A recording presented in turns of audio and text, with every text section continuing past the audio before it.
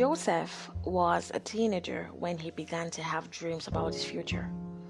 His dreams were so extraordinary that his brothers hated him for it. He was sold into slavery, accused falsely, humiliated, and even imprisoned.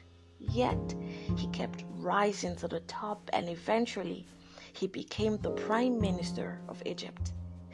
Yeah, royalty. And through wisdom, he preserved Egypt and several other nations in a time of famine. See, Joseph understood something that you must come to terms with today. God is big, and only a man with big dreams gets his attention, and it all starts with a decision.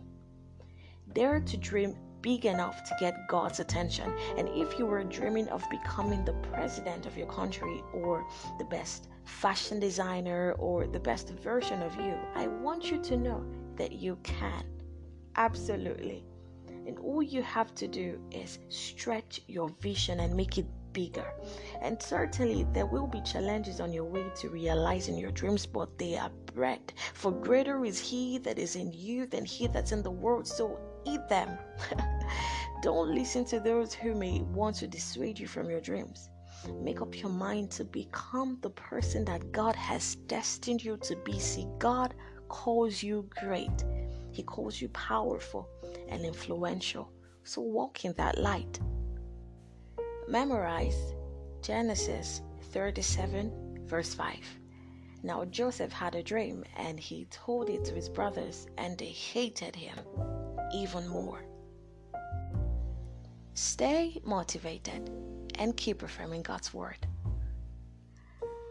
Before I go, I want to make a shout out for the first time to Uchenna.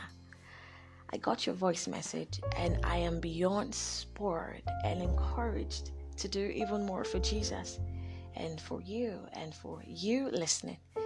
And hey, Uchenna, you are doing amazing with the Bible Club for Kids. So cheers to big dreams and even bigger exploits.